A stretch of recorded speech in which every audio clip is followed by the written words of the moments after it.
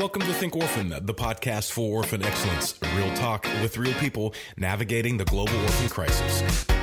Welcome back to the Think Orphan podcast. I'm just so honored to be able to do this podcast with my good friend, Brandon Stiver. Brandon, how are you doing today as we're getting ready to have another great conversation?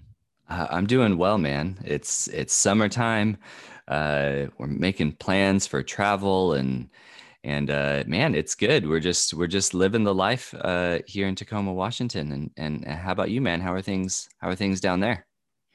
Well, it's good. I've been kind of all over the place. A friend of mine yesterday asked if I knew where I was in the world. It was like, I don't know if you remember that old "Where in the World is Carmen Sandiego" game back in the day. Oh yeah. But it kind of dates me quite a bit. There's younger people listening going, "What in the world are you talking about?" Although it was like an Amazon Prime or Netflix show recently, so maybe that brought some people in. It's been all domestic travel for obvious reasons. I mean, some people are going international, but not super easy to do that nowadays. Yeah. But it's been good. It's been a good, full, kind of rich summer, good family, good meetings, different people, which I'm always loving to do. Getting excited that it's opening back up. We're able to have in-person meetings with people, which is just that's what I love doing. I love just connecting with people, as you know. I love connecting people to people, and that's a lot harder when you're just looking at screens all the time. And so that's something that I'm really loving to do. Obviously, ironically, we're looking at a screen right now. We're going to do this interview via screen. However, it's a little different when we're able to kind of mix in these different times. And then the hope is that we will be able to sit down with each other really soon. Yeah, no, it is so good to start getting back in touch with people and meeting face to face. I mean, thankfully, there are people that work in our sector that live in the Seattle, Tacoma area. So I've actually gotten to have a couple face-to-face meetings that are actual work meetings. So yeah, I'm just, like I said, we're just living the dream, we're just really thankful. So the bar is really low right now, right? The bar is, yeah. What the dream looks like. Yeah, it's absolutely. Yeah, exactly. But, I got talking with Dan Hope and he mentioned how they got their jabs. And Sam Rich said jabs, and all the British people are saying jabs. So I got my jab, and it makes life a little easier, I guess. Well, I've been talking about the fact that I have God's vaccine, which is the actual virus in going on. So I got the antibodies and just keep testing for that. And the more and more studies come out on that show that it lasts. It seems to be lasting a lot longer than they originally expected, which is good. So that's good. Hopefully that's the case. And the antibodies are working for the people who have had it, and the vaccines work for the people who get those, and we'll be good to go. Be good to get out and just start living life like, because I know a lot of, it's like a lot of things, unfortunately, in our world today that cause division. And this is one of them. And so I'm looking mostly forward to that, where it's not a us versus them in any way. It's just hey, let's go out and start doing stuff together. Right. Yeah. Lord willing. That's a lot of what we talk about in this show too, with all these different things we're doing. So, yeah. Phil, you mentioned not being able to go international, but one thing that Zoom does allow us to do is go international. So I'm excited for today's guest. And I know that you know her, and I am excited to have her on. We're having Ruth Wacuka join us today from the great land of Kenya, East Africa. And she's going to be talking with us about her own care experience. Phil, I know that you know Ruth, that you've known her for a handful of years. How do you feel about this interview that we got going on today with Ruth? Oh, I'm super excited. I mean, it was funny because one of the first extended conversations I had with Ruth was we both happened to be in Ethiopia, and I get this Facebook message saying, "Oh, you're in Ethiopia. So am I. Where are you?" We happened to be a block and a half from each other at different hotels. So we ended up having a dinner with another friend, a mutual friend, and it was fantastic. We just were able to talk about, a lot of what we're going to be talking about today. And so I just really respect and admire this young woman. And she's not a young woman anymore. I'm just getting older. She's a woman that is doing some amazing things. And it's just incredible story, and how she is just, she's a powerhouse, man. She's just a woman who's doing some great things, which we get to share with others. And both you and I have heard it, and so now we get to share it with others, which is part of why I love getting to do what we get to do. Absolutely. No, she's just doing great work, and let's jump right into the interview.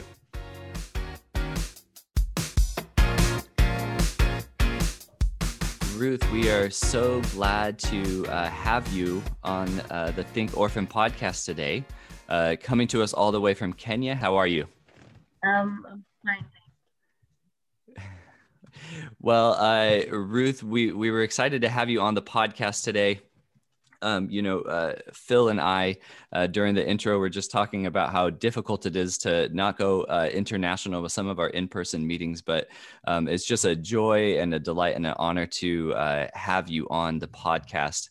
Ruth, I think some people have heard you speak or might be familiar with some of your background, and maybe some of our listeners haven't. So I would love it and just invite you to, if you could, share with us a little bit about your personal background. You have a very personal experience, in this space, experience that Phil and I and many of our listeners would love to learn from. So, Ruth, we would just, could you just introduce yourself and share a little bit about your personal background? I identify myself as a care reform advocate, something that was shaped by my life growing up and my experience, being separated from a family at a very young age, and to later experiencing what it means growing up with a parent. But also just coming to a space where the need was bigger than just my need, but also for the community, for the country, and other countries, that is globally. So going back, I don't know how far you want me to go back to, because I feel like I have said this many times, but mine was a case of family breakdown at a very young age. Also had poverty in it, and so I left my family at a very young age, and ended up in an orphanage in the capital city, that's Nairobi. Me and my siblings. At the time, of course, yeah, my mom was alive. She's still alive, yeah. And I think what we needed at the time was care and protection. My mom, when her marriage broke, of course, I still believe she was overwhelmed. I don't believe it was just, negligence. She was overwhelmed, and so she could not take care of her 5 children. So we ended up under kinship care, and that is my grandmother, who I so love so much. But also she was not able to take care of us. And again, now we ended up in a third placement, which is the orphanage. So I grew up with so many children surrounding me, and they're all children in need of care and protection. Some had parents, some did not have parents. Those with parents were vulnerable. They were poor. The parents were not able to take care of them. And so we all grew up in this small home in Karen, Nairobi. And I think my experience being in this home is what would later shape my life and what I would really pursue in my career in terms of seeking justice for children, just because at some point I feel my rights were violated. And so what I feel most is that I owed the future generation a life that someone would speak on their behalf. And if at all we have to stop some of the injustices that happen to people like us, then that is why I do what I do today. Yeah, that's something that I know you and I have had a couple great conversations, about some of these different things that we're talking about here. I just, we don't get the opportunity to talk with people who have actually been through a lot of what we discuss on this show, which is, the best practice, how we can love the children around the world with excellence, right? And what does that look like? And so to get your perspective it's just incredible. So to be able to hear from you, and we've had a couple other people on the show who have had direct experience with the homes and with the orphanages and with the different things that we're talking about today. But one of the things I want to hear from you is, with your experiences and really your work with other people who have experienced the orphanages and the group homes and the different things that you have been able to meet these people. What are some of the shortfalls that you saw and you experienced growing up in a children's home that you've also seen as you've been talking with other people who have experienced the life in the orphanages? I mean, I think for me, I would start from myself before I go to other people and what I think they experience. I think for me, it has been majorly, a reflection of life after care and how that was for me and how easy or hard it was for me to integrate into the larger community. So it's many times when we visit orphanages, and this has not been the case up until lately, where now we are thinking about what happens to children once they exit. Where do they go to? Do they have a family? Do they not have a family? So I feel for me I feel majority of caregivers, and actually this is a reality, that they do not have a safety net or a fallback plan. They do not have a place to fall back to. Simply because you've been in care for years and you are separated from your family, and little to no effort is done to actually during exit to just make sure that you and your family are able to bond, or you're able to sort that connection. And so once you exit here, you're expected to adult like any other young person who's been in the community and not like you. Life expects you to behave the same way as any other person. You are faced with the same challenges, unemployment. Are you supposed to pursue higher education? And now that you have left care, you are perhaps not in touch with your donor. So I feel the biggest part is that caregivers do not have a fallback plan. And this just tells us how much the institutional care is not solving the problem. Because if it were, then some of these things would be sorted way earlier. Now, majority of caregivers will tell you, and especially during the COVID-19 pandemic, now we're in 2021, I would imagine that, when these hit the globe, many people stopped working, and all they did is they came together to their families and they've been indoors and working from home. But what I keep wondering most is what happens to those caregivers, those children who are no longer in the orphanages and they're out there and they do not have a family. Who was family to them during this time? Who's still a family to them during lockdown? When loneliness and everything feels like it's shuttered down, who do they look up to? And so I continue to feel loneliness is one of the biggest problems that caregivers continue to face. And if there's anything we could do to prevent other generations from experiencing this, then we owe them that. And that is why me and you are here today. I have said this before, that people will question and ask, of course, you've been in an orphanage and you've met so many people coming in. You met voluntarists who I love tackling that topic.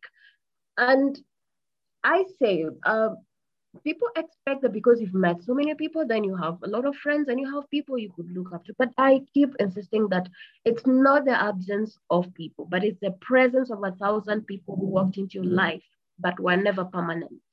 Because you're in a home and people are coming every now and then, but they are never going to be permanent. And so it creates fake attachment. So today you are hopeful, tomorrow you're not.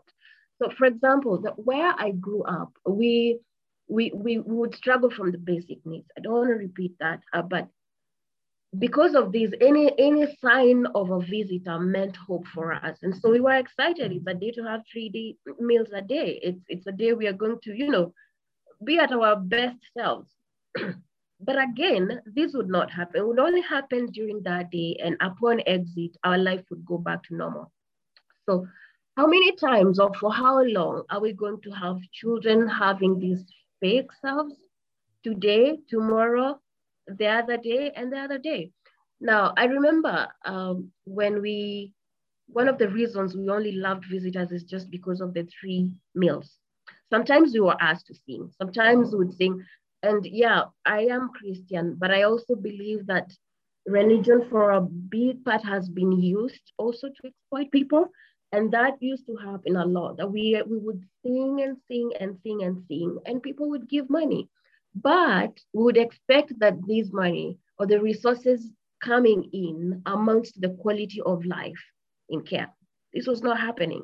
So what does it mean for an adult like me now, thinking that at one point you'd have to sing and pretend and be at the best selves just to have food, you know? It's literally reducing children to some small object and just commodifying their vulnerability for your own gain.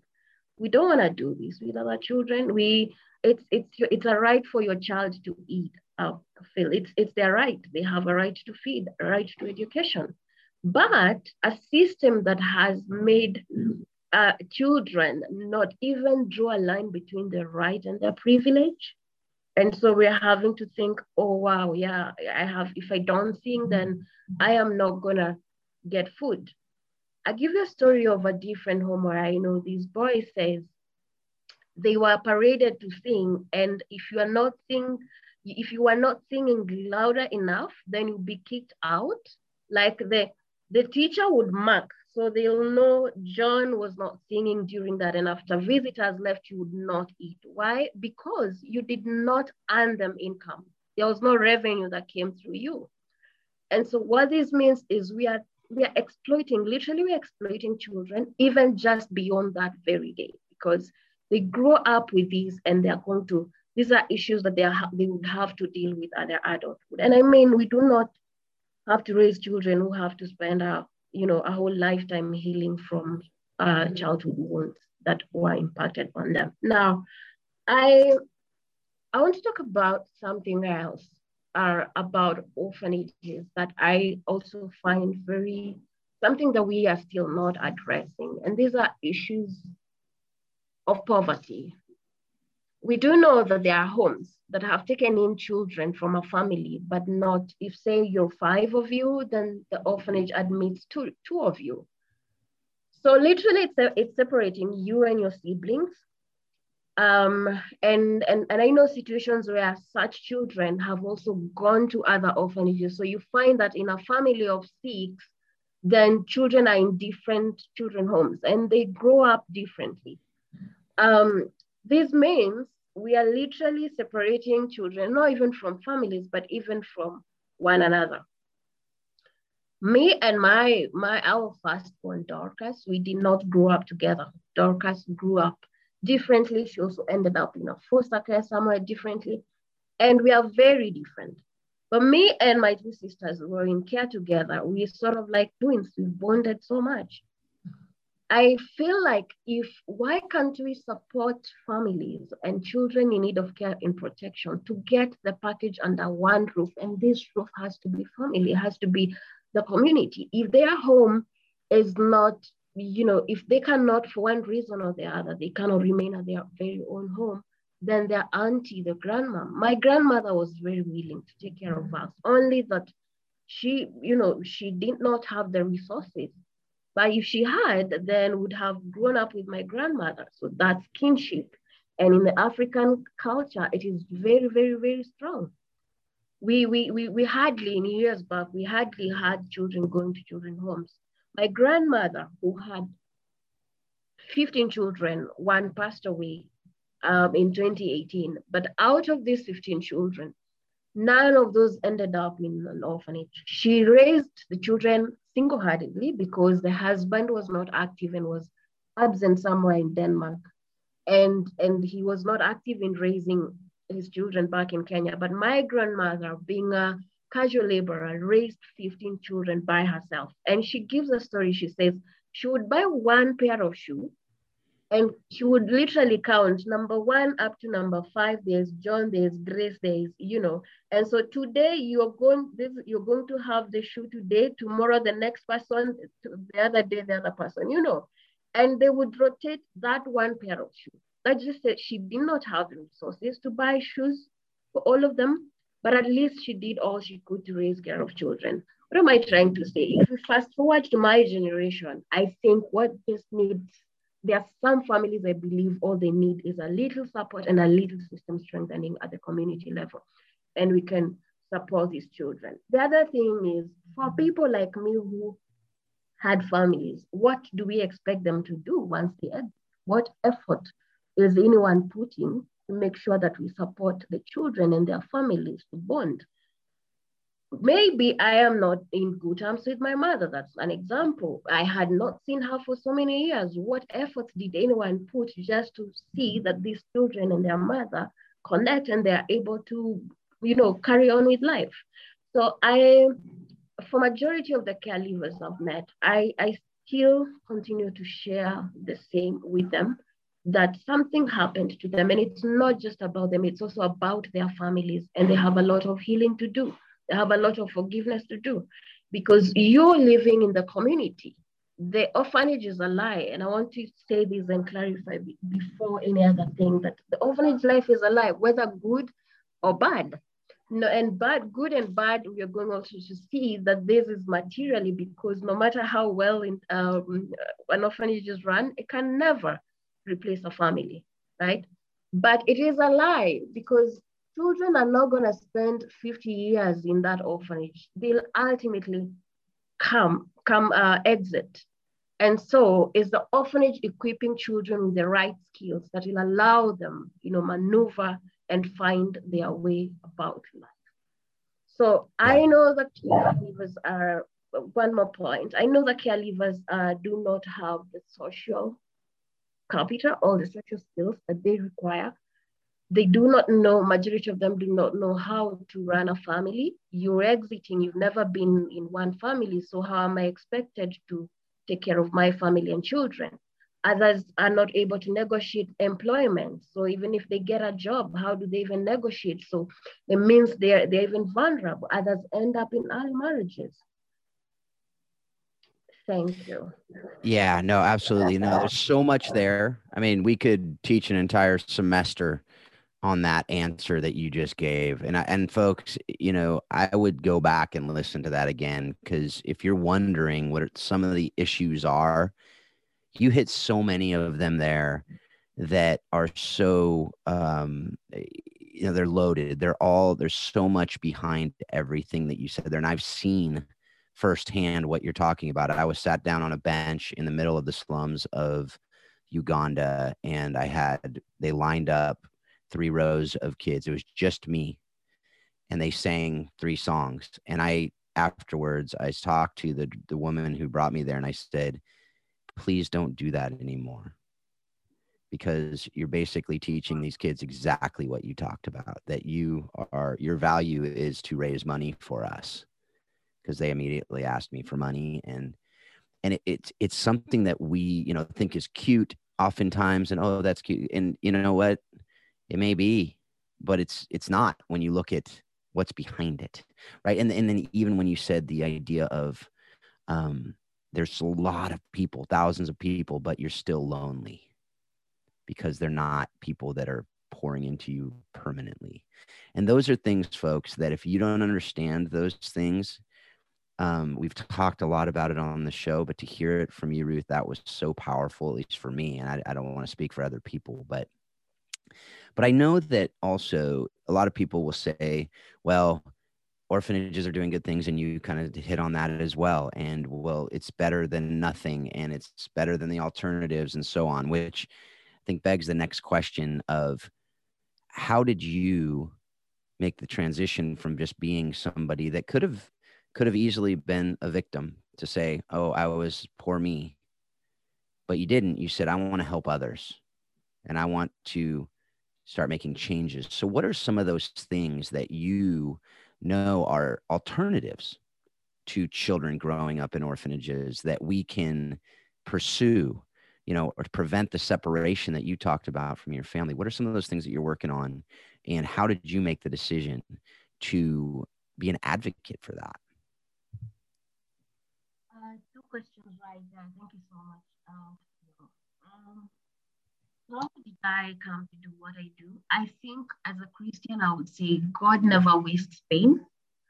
And having gone through that pain, I think there was just something that was born from that.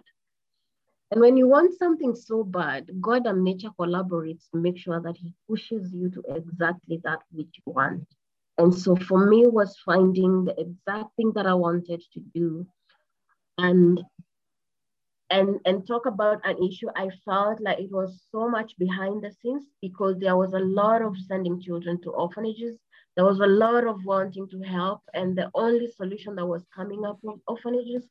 And so I found, I just found a gap, and I decided I am going to take up that and address and see where this takes me.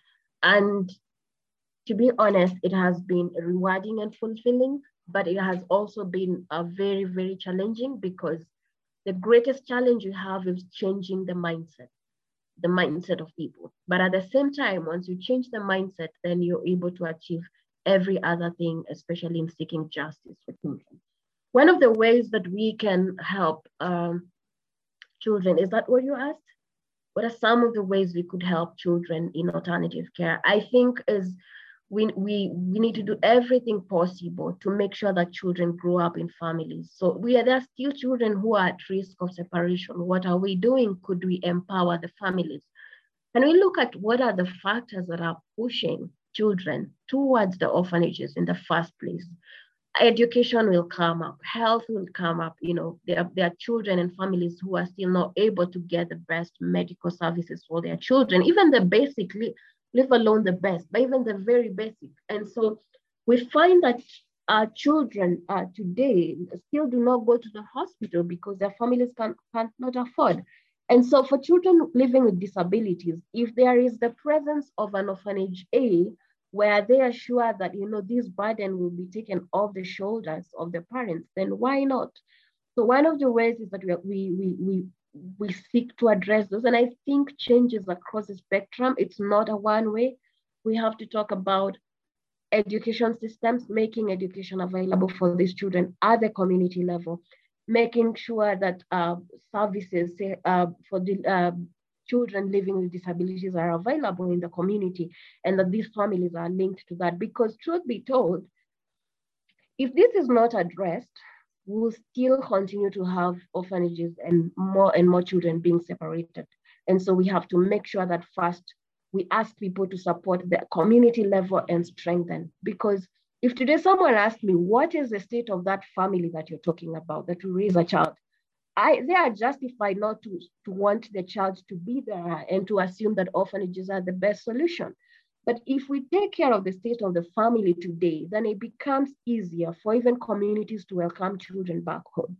So one of the ways that people can support is to support organizations that are supporting family-based care. There are organizations here which are attested. 1 Million Home is one of those. I know a couple of them in Kenya and others. And so just that we provide these resources so that they are able to, for the children who are out of family, they are able to be taken back home and reunited with their families. And for those who are still in the community, but at risk of separation, could be COVID or death of parents because of COVID, then they are still can't remain at home. Talk about education, which I'm so passionate about. Are we able to sponsor children from the families at the community level without having to give them a reason to live? Yeah. Yeah, no, that's really good. I mean, there's a lot of different, there's a lot of different ways to kind of tackle this beast, right? When we talk about family separation, we talk about the prevalence of kids growing up in orphanages. There are different ways to go about it, whether that be on the prevention side or looking at how can we intervene now that kids have been separated. So that's really helpful, Ruth. And one of the things that you got into there, and I know something that's really close to your heart, is this piece around advocacy. I would love to just kind of hear, as you are, an advocate in this space. Why don't you just maybe describe for our audience, what does advocacy mean to you? And specifically, what role does advocacy play in pursuing better care and pursuing justice, as you said, for orphans and vulnerable children? Maybe talk to that advocacy piece a little bit. For me, I I want to answer that with the first thing, that it is through advocacy that we are here today. And we are talking about this issue because of advocacy efforts that have been laid before by either people before us or even ourselves. And in one way or the other, we have contributed to it. And so for me here, I would think what advocacy to me means, it's sort of is bringing an issue to light. And for me, it's sort of zooming into something, bring the right attention to it by whatever area of influence that you have, with whatever resources you have, and you're able to bring some of these. I want to call it right message to the right audience. So it's sort of zooming the right issues and bringing them to the right audience, because I would not say I am advocating if I'm bringing the right message to the wrong audience. If I need policy change, then I need to speak to policymakers. If I need donor behavior change, then I need to raise these with donors. And so it's literally, for me, it's speaking on behalf of, and these are children and young people, but at the same time, how am I doing it? It's just making sure that the right message goes to the right audience and we are pressing the right buttons for the right action. I hope that answers. And so, yeah, I think that is where we are. I'm just thinking that, the Think Often podcast was there because there was enough advocacy around some of these issues. And that is why we want to keep talking about them, to make sure that we are pressing the right button. Yeah. And, along with that, I love the way that you frame that. It's making sure the right message is getting to the right audience. I think sometimes we're beating drums, or we have an idiom in the US, beating a dead horse. Sometimes we are just insisting on a message, and it's not dissimilar from what Jesus says, right? Whoever has ears, let them hear. There's also a certain indication there that maybe some people don't have ears to hear the message. So you really have to be thoughtful. You have to strategize. Who is the one that's meant to hear this particular message, and how does that integrate with advocacy? So I really appreciate your response there. Right message for the right population, for the right people group. And one of the people that one of the groups that I'm really passionate about personally when it comes to this advocacy piece is children and youth themselves. So, and I know that this is something that you're focused on as well, Ruth. Why is it important to engage children and youth directly in advocacy? And how do you promote their participation in those activities, allowing children to speak up on their own behalf? What does that look like for you? I think it's a mistake to tackle the issues of our vulnerable children or institutional care and failing to involve children and young people who have been through the process. And I think this is a non-negotiable. There's a phrase where we say that the wearer of the shoe know where it hurts most. And so this is exactly, I don't know if that makes sense in English, but I have the translation in Swahili in my head, so you forgive me. But if the wearer of the shoe know where it hurts most.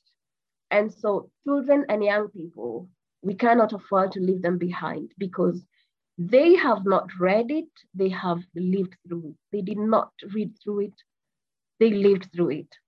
And living through means that whatever they share is something that has been literally, they have experienced what it is to lack support after care. They have experienced what it is to, the experience being commodified. They have experienced what it is to deny their roots for years and years and years and years, yet they know their backgrounds. They literally have experienced some of these things that we are talking about. So literally leaving them behind, I think it's only fair to say nothing for us without us. That any other thing we're going to craft or any solution we're going to craft, who are the service recipients? Some of these things are some of these services are going to be used at the children themselves and the caregivers themselves. And so I think what we do is we give them, there's a principle of the car ahead. And I want to give this an example. I am a storyteller, but I'm not going to tell this in 2 minutes. So the principle of the car ahead is that when you're driving and there's a car ahead of you and it hits a bump, then you're bound to slow down because literally the car ahead just let you know that there is a bump. It is stupid to assume that, yeah, you cannot slow down because, you know, you sort of want to write it off and ignore the fact that the car just ahead did hit a bump. And I look at caregivers and children and I say, they have been there. They have lived through it. Let them let you know that there is a bump ahead, that you need to deviate, that there is an accident ahead, that there is a cop ahead, that there is, you know, and so that way we are going to get things right. If we are committed to getting care right for children, then we cannot ignore the voices that these children bring. And that is why I said they did not read through it, but they lived through it. And so the experience they bring is beyond what anyone would study in the university. And so what are some of the ways that we can support their participation? I still feel this is an area that we need to address. Because many times we have seen, and over the years we have seen the people respecting the right to a voice for children, and that is good. But then how do we make sure that we continue to do that in ways that are ethical and not tokenistic? Because again, we do not want to run away from commodifying children at the orphanage to commodifying care living experience. And so we want to make sure that we are getting it right. And from my experience, the best ways to make sure is that we are supporting meaningful participation, that young people can sit and they can have at the right seat, at the right tables to get to influence, and not just sharing their story. I many times I identify myself as many things. I can identify myself as a storyteller. But what I'll tell you is we cannot reduce young people with care experience, we cannot reduce them to storytellers. We want to know they have shared their story. What is the next point of action, and how can they, you know, influence that? How can they influence policy? How can they? Yeah, stories are good because stories move, and it's because of stories like ours that we have to address this. That is fine. But what can we do beyond that? Can we make sure that even at their boardrooms, if you know, can we have a caregiver who sits as a board member? If you have an advisory board in your organizations, you're talking about care reforms, can we make sure that one position is given to them? If we're talking about children living with disabilities in your office, you know, anyone who's a human resource person and listening, you have a care liver in your organization, give them a job and let them critique the systems, because they missed to be part of decisions or making decisions about very serious issues that were they were taking some of the decisions that were made on their life, and they did not have a chance to make those decisions. Allow them to have a chance to make decisions on behalf of our children, because if we fail to do this, then we are risking to be tokenistic. We are risking, and let's not be the people who run and say, hey, actually just remember there's someone who can come and give us their story. From experience, caregivers say they do not want to be, you know, just another thought that you run to once you have organized everything and now you think you can bring them on board. So number one, I'm saying two things.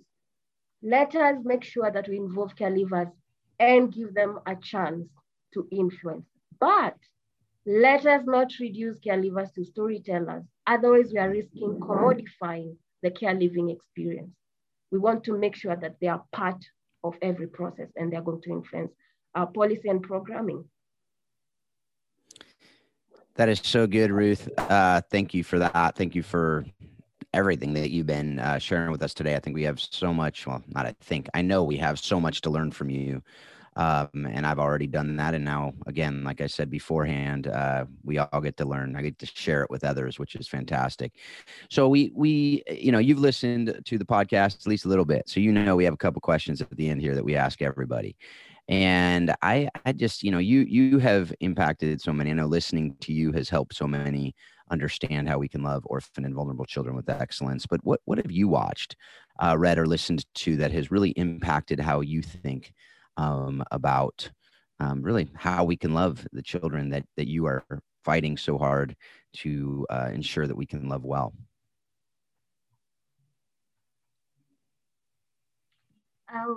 Come on, Phil. Did you ask what is the question? Yeah, I had a narration, but what's the question? It's what have you watched, read, or listened to? So any books or documentaries or any podcasts or any other things that you have listened to or watched or read that have impacted your thinking on how we can love orphaned and vulnerable children with excellence? I would go back home. And home to me is, I would say, Uganda, because it's just next door. And there's a program called Smile Africa. And Smile Africa is run by an amazing woman called Ruth. So biases aside, the program is an amazing program. I'll tell you a little bit about Smile Africa. So Smile Africa began by bringing street children together.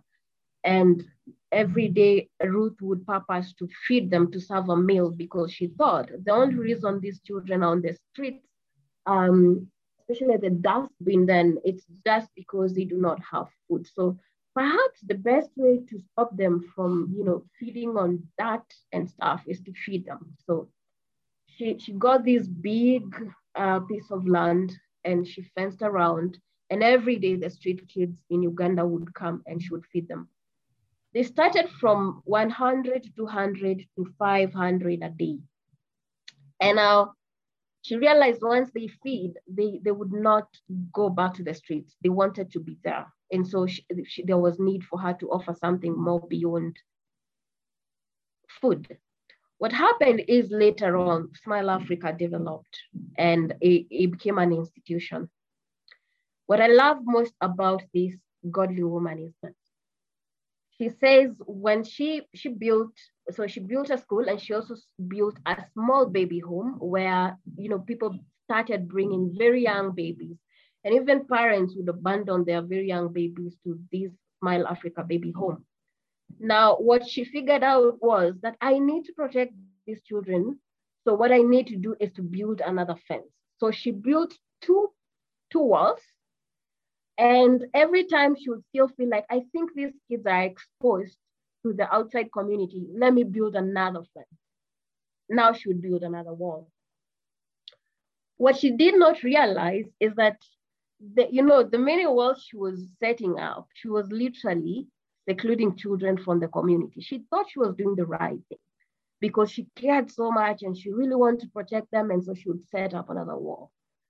She would do another perimeter wall. And this was literally just to protect children. She did not know better. Smile Africa, as we speak today, has become a reintegration center and has been reuniting children back to their families. And this was after she got to know better, and now she can do better. So Ruth, in one of the many testimonies, said she took one of the children who went back to their families. Ruth and one social worker went to visit. And when she got there, what changed her mind is that the children would come and give her a hug, and then they would run back to hold their aunties. And she said, I could not believe that I've been with these children in the institution for all these years, but they do not want to go with me. I haven't changed. I am still the Ruth that cared. I'm still the mother that cared.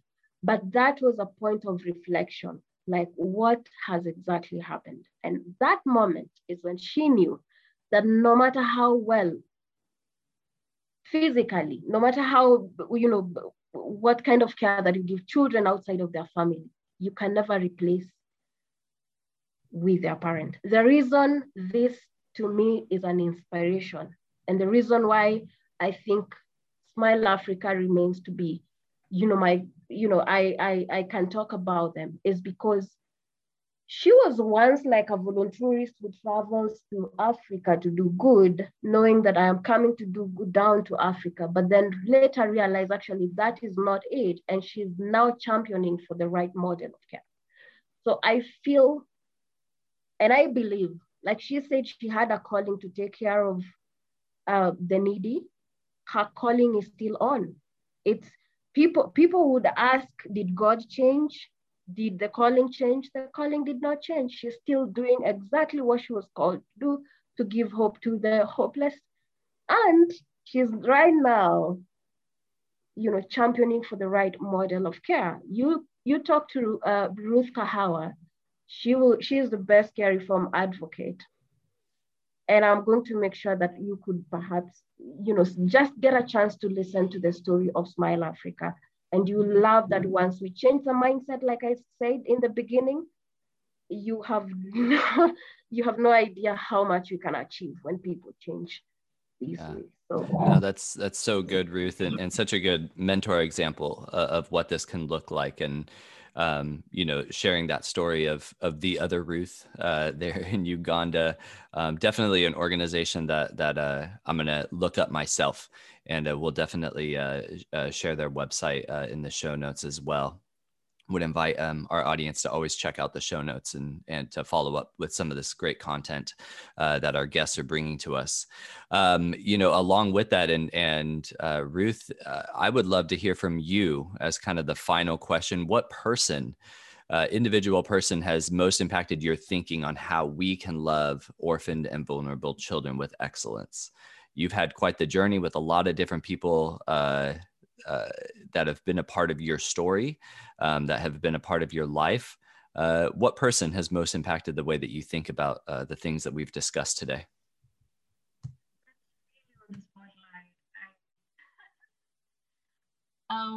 Thank you so much. What person? So it has to be one person, right? I think it will still stand for me. And Pastor Francis Chan has for years loved children and the poor. And the reason this still stands for me is years of advocacy has shown that sometimes we can talk to people about the way they are giving, and one of the things that people will do, they tend to withdraw. There's some people who feel, no, you're extreme. Just allow me to do whatever I want to do with my time and resources, because you cannot assume authority on someone's resources. But after meeting Francis, and I appreciate for the friendship me and him have continued to share, is to see how he's continued to give himself out despite even after knowing that this is not the right way and this is the right way. I feel like majority of people, in giving their position and the status, they are not really flexible to what other options and what other alternatives that we have.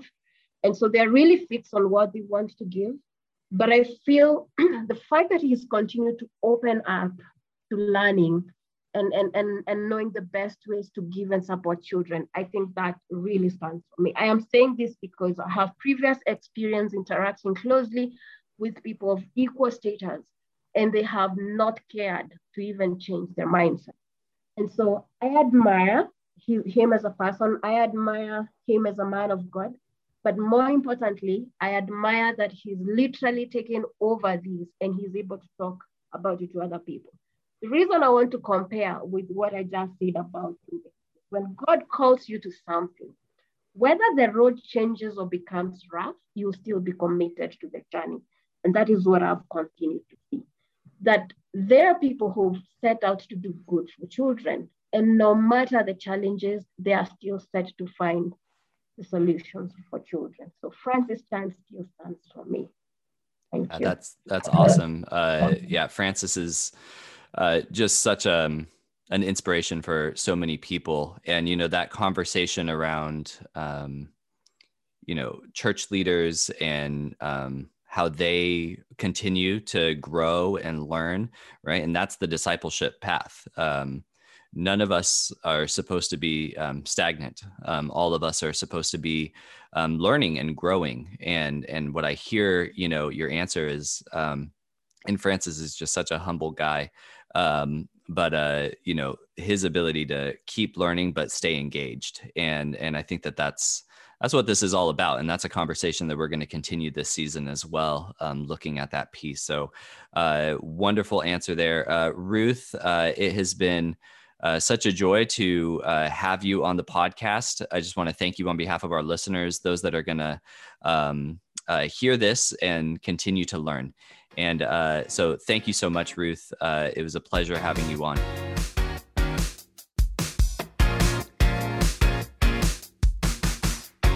Well, just a great conversation there with Ruth. I feel like anytime we get to get out of our own bubble and hear somebody that's coming from a different experience, life experience, different professional experience, I just feel enlightened. And I really feel like that's the case with Ruth, and her sharing not only her experience, not only her story, as she was even commending us towards the end to not only listen to the story, but also listen to that expertise piece.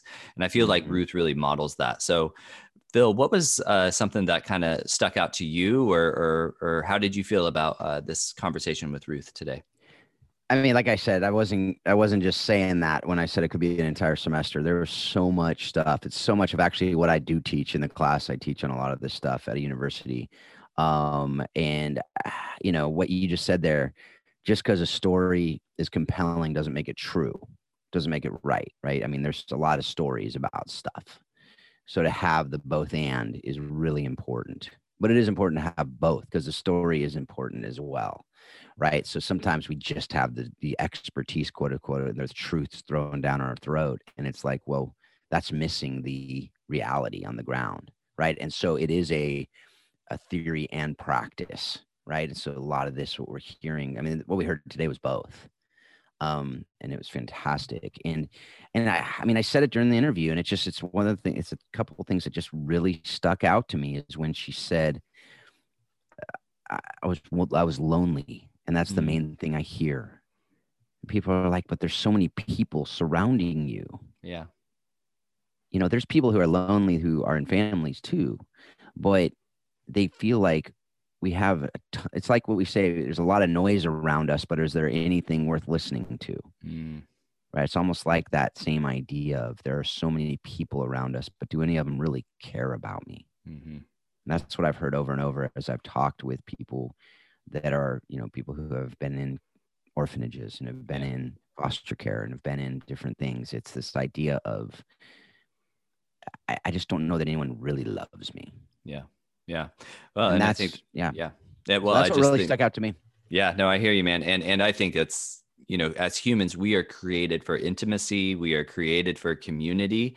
And if that is not at the forefront of any of our initiatives or our engagements when it comes to serving orphans, vulnerable children, separated kids, at-risk youth, if we're not thinking through that and making that and one of the things that she said there was permanency. If permanency is not is not at the forefront of our mind, we're going to miss the boat. When before we hit record today, you were talking about, your mother, right? And just some of the stuff with your family. And it's the same with me, right? As men, now full grown men with our own families, we still have those familial permanent connections. And, for kids that are growing up separated from family, they don't always have that. They often don't have that. Yeah. So it's really important that we put permanency at the forefront. Well, on that note, we forgot to say that Ruth, at the end of that interview, she said she was weak because she has been sick. Yeah. And the fact that she did that interview, and you never would have known it. I mean, she's such as I said, she's a powerhouse, and it's a woman who is making a difference. And so I think it's encouraging to all of us. Like when we're passionate about something, man, it comes through. And so the recommendation I do have today, which is it's this video by Vadi Bakum. If you're not familiar with him, it's VODDIE Baucham, and we'll have it in the show notes, but it's called Why You Can Trust the Bible. It's just a fantastic, it's a little under an hour, but it is so worth it. I actually just did a class at my church here in Northern California on that topic, used it as one of the main sources. And it's such a fantastic, it's relatively quick, but it goes through the ideas that really help us understand why we can trust the Bible, among so many other things that are out there. Yeah. And so going back to that, there's so much noise out there, but what is the truth? There's so many stories, but just because there's a compelling story doesn't make it true. Just because the Bible is a compelling story doesn't make it true. So what does, right? So are the things that really, really good. I'm going to just leave it there because I don't want to, give you the shortcut so that you don't go listen to it. Go listen to it. Well worth your time if you profess to be a Christian. It's something that it's important for you to actually understand and know. So, and I learned a ton when I listened to it. So anyway, that's my recommendation. I'm going to check it out. That's good. I'm going to check it out. Wow. Well, this has been a lot of fun, Phil. Thanks. It's great to see you, man. And look forward to getting this out for our listeners. Absolutely. So as with everything else, as with every episode we have here, folks, just want to encourage you to take everything you're learning here on this show and use it to help you understand how you can love orphaned and vulnerable children better and better each and every day. Thanks a lot. Have a great week. We hope you've enjoyed today's Think Orphan podcast. For all the information in this week's podcast, please visit us at thinkorphan.com. You too can be part of the conversation. Send your questions to info@thinkorphan.com or join us on the Think Orphan Facebook page. Thanks for listening, and we hope you'll join us again on the next edition of Think Orphan.